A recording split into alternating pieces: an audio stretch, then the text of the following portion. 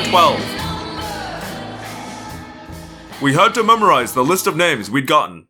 There was no way to carry them. For the most part, the names meant nothing to us. They were just names. And I'll only use the first names. Except for the one name that really stuck out. Joe Bob Finestre. Fighty777 was, in reality, the billionaire owner of Web Access America. No way, Marco said. That guy hangs out in chat rooms? If I were him, I'd spend my day rolling around in big stacks of $100 bills, paying Michael Jordan to come over and teach me how to improve my three-point shot. You have no three-point shot, Marco, I pointed out. And having the female cast members of Baywatch apply suntan oil to my muscular body. So you'd have bought some muscles too, huh? Rachel said. Didn't know you could do that. When you count your money in billions, you can buy anything, Marco said. Including happiness. Assuming that your idea of happiness involves a private jet, supermodels, and your own Papa John's pizza restaurant down in the basement. Be sure to leave your brain to science when you die, Marco, Rachel said. After all, they're the ones with the microscopes it'd take to find it. I laughed. Marco cocked an eyebrow at me, like I'd betrayed him. I shrugged. Sorry, but that round goes to Rachel. We had taken the bus back to the airport. We were feeling pleased that we'd accomplished our mission. But I was worried about getting home. I did not want to go back aboard that plane and fly morph. But I didn't know how else to do it. I was scared. Just that simple. I was scared. But I was also scared of letting the others know I was scared. Weird, huh? Scared and scared of people thinking you're scared? I was trembling by the time we got inside the airport. I don't know if anyone noticed. I couldn't see myself trembling. I could only feel it. It was like when you have a fever and you get chills that make your stomach muscles shake violently and make you want to curl up in a ball and pile covers 5 feet high all over your body. The others kept chattering away, and I kept adding a word here or a smile there. You know, so no one would think anything was wrong. But I was sweating. I used my sleeve to wipe my forehead, and the sleeve came away as wet as if I dipped it into a sink. You know, maybe we should try some other morph on the way home, Cassie said nonchalantly. Ah, so at least one person I'd noticed. Cassie. She was trying to give me a way out, without embarrassing me. Why? Axe asked. I don't know, Cassie said with just a hint of tension in the way she kept her mouth tight. It might be fun to do it a different way. We already went over it before, Rachel said reasonably. We decided Flymorph would work best, right? I mean, just because Jake had some trouble doesn't mean the idea is bad. Deadlock. Cassie couldn't say anything more without it being obvious that she was trying to protect me. And I couldn't have that. Flymorph is fine, I said coolly as I could. Still the best way to do this. I think Cassie was a little disgusted with me. Hey, Jake, she said, fake bright. Come buy me a pretzel. I'm hungry. You guys go on ahead. Cassie grabbed my arm and hauled me aside. The others went on. That was subtle, I said. I don't have any more money. Cassie looked at me and shook her head. What is the matter with you? You don't have to do this. You don't have to prove how tough you are. It's not a problem, Cassie. Thanks, but let it go, okay? Jake, you may have the others fooled, but not me. You're scared, and you have good reason to be scared. So what's the big deal? I tried to walk away, but that felt wrong.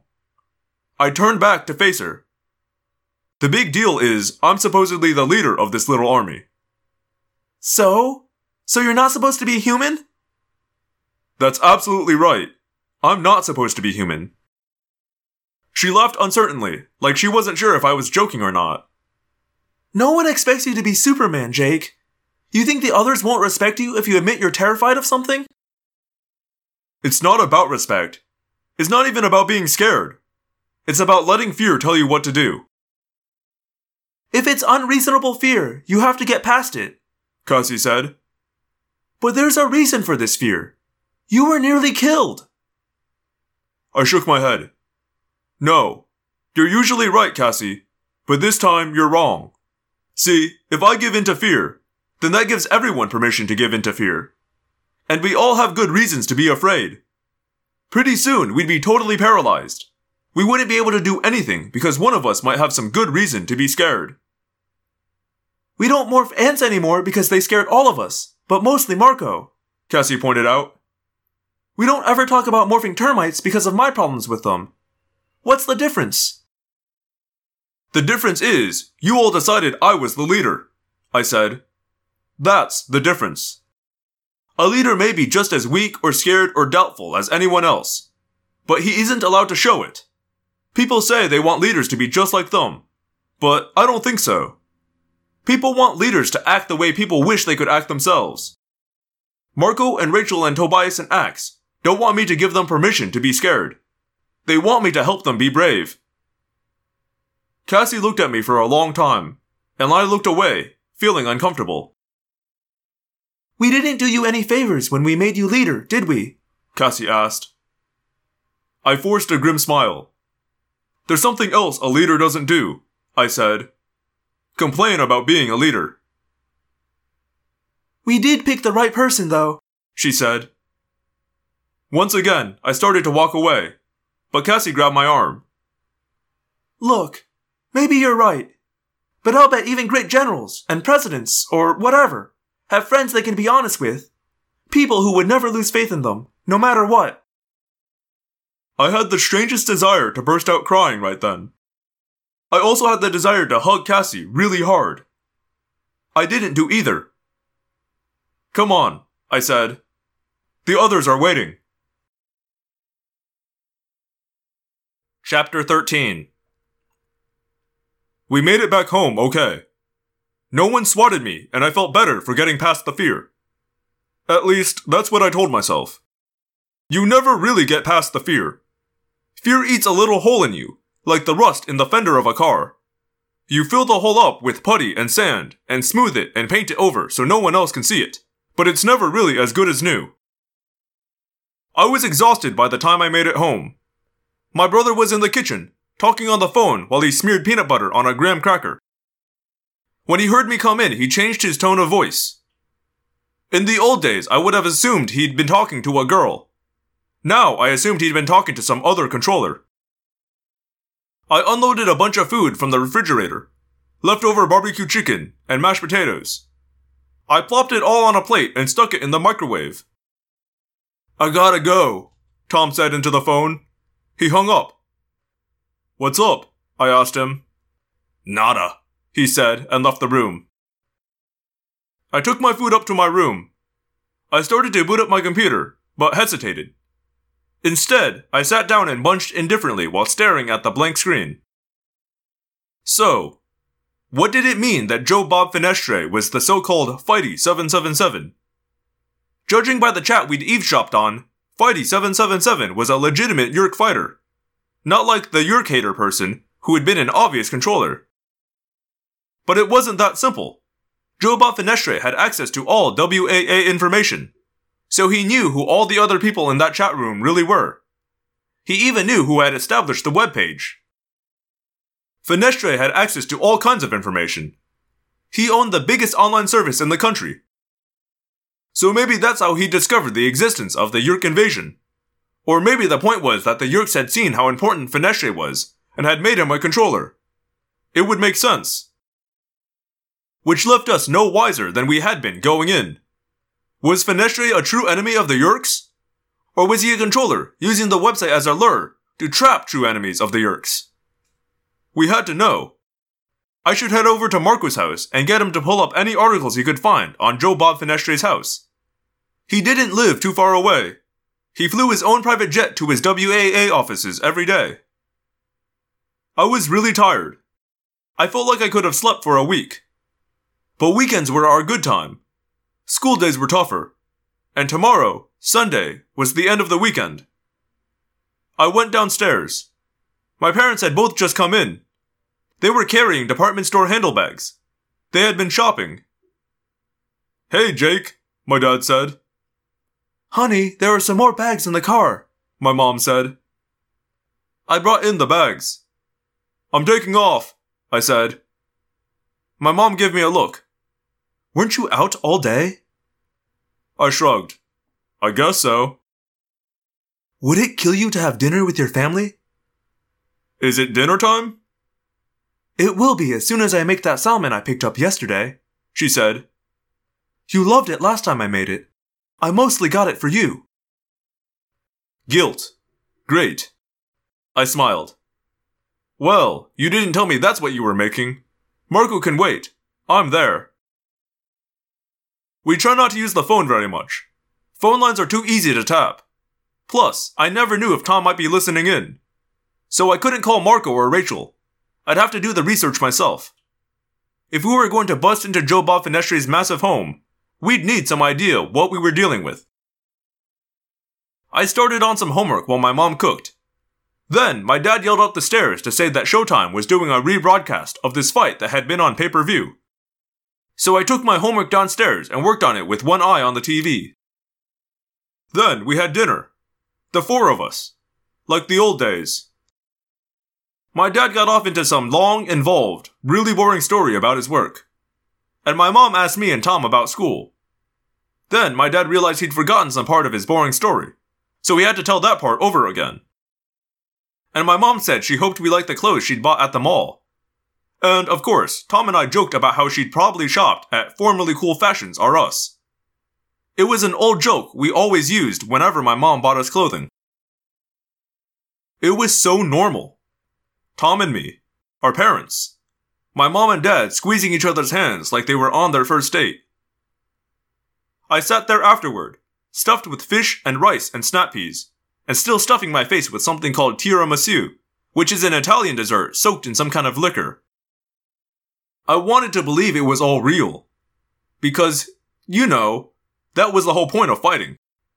The whole point of taking risks and fighting the Yeerks was to protect boring, average, no-big-deal times like this. I flashed back on being smashed across the ceiling of the plane. And I flashed on the time we'd almost been able to save Tom, down in the hell of the Yeerk pool. It made me mad. Mostly, what people want is to be left alone. They just want to sit down and have a nice dinner and tell boring stories and tell jokes they've told a dozen times before.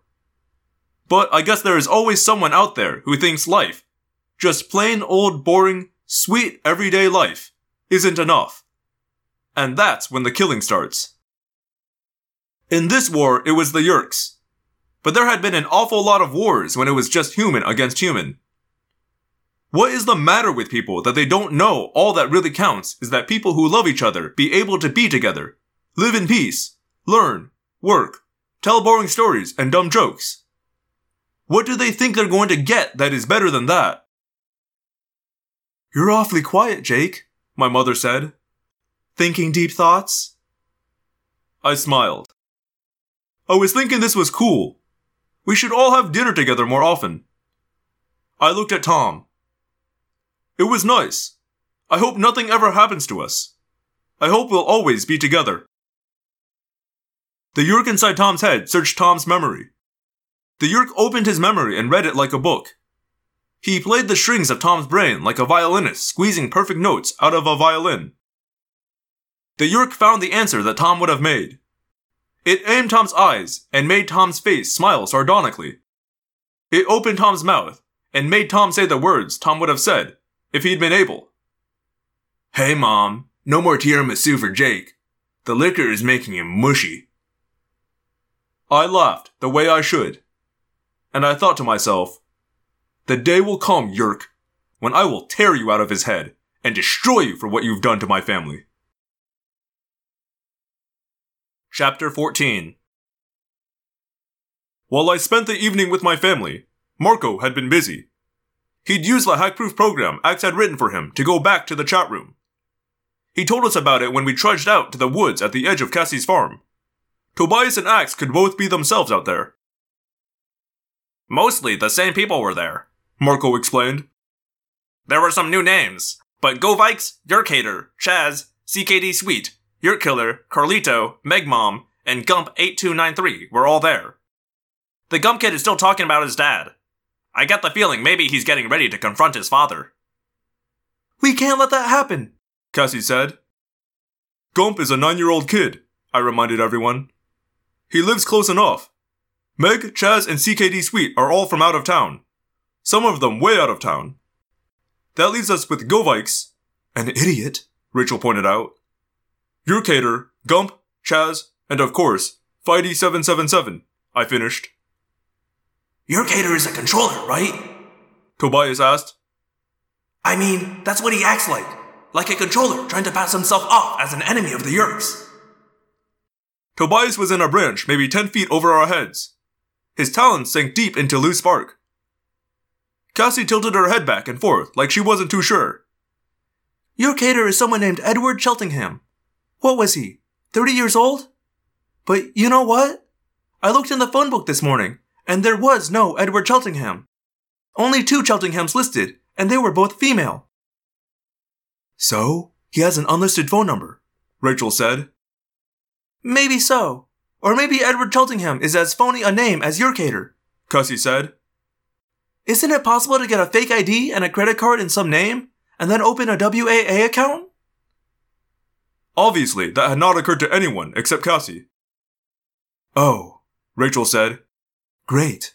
A new level of difficulty. So this guy could be anyone. We have an address for him, Cassie said. We could check it out. She looked at me. We also have an address for Gump. Gump isn't the point, Marco said. Fenestre is the person in the middle of all this. He's the main man. Figure out what's happening with him, and you figure it all out. Maybe, Cassie conceded. But he can wait. Gump may be in trouble right now. Look, Cassie, Marco said. It's Sunday. If we go after Fenestre, it's probably going to take some time. Which means a weekend. Which means today. We can check out Gump any day after school. Monday. Tuesday.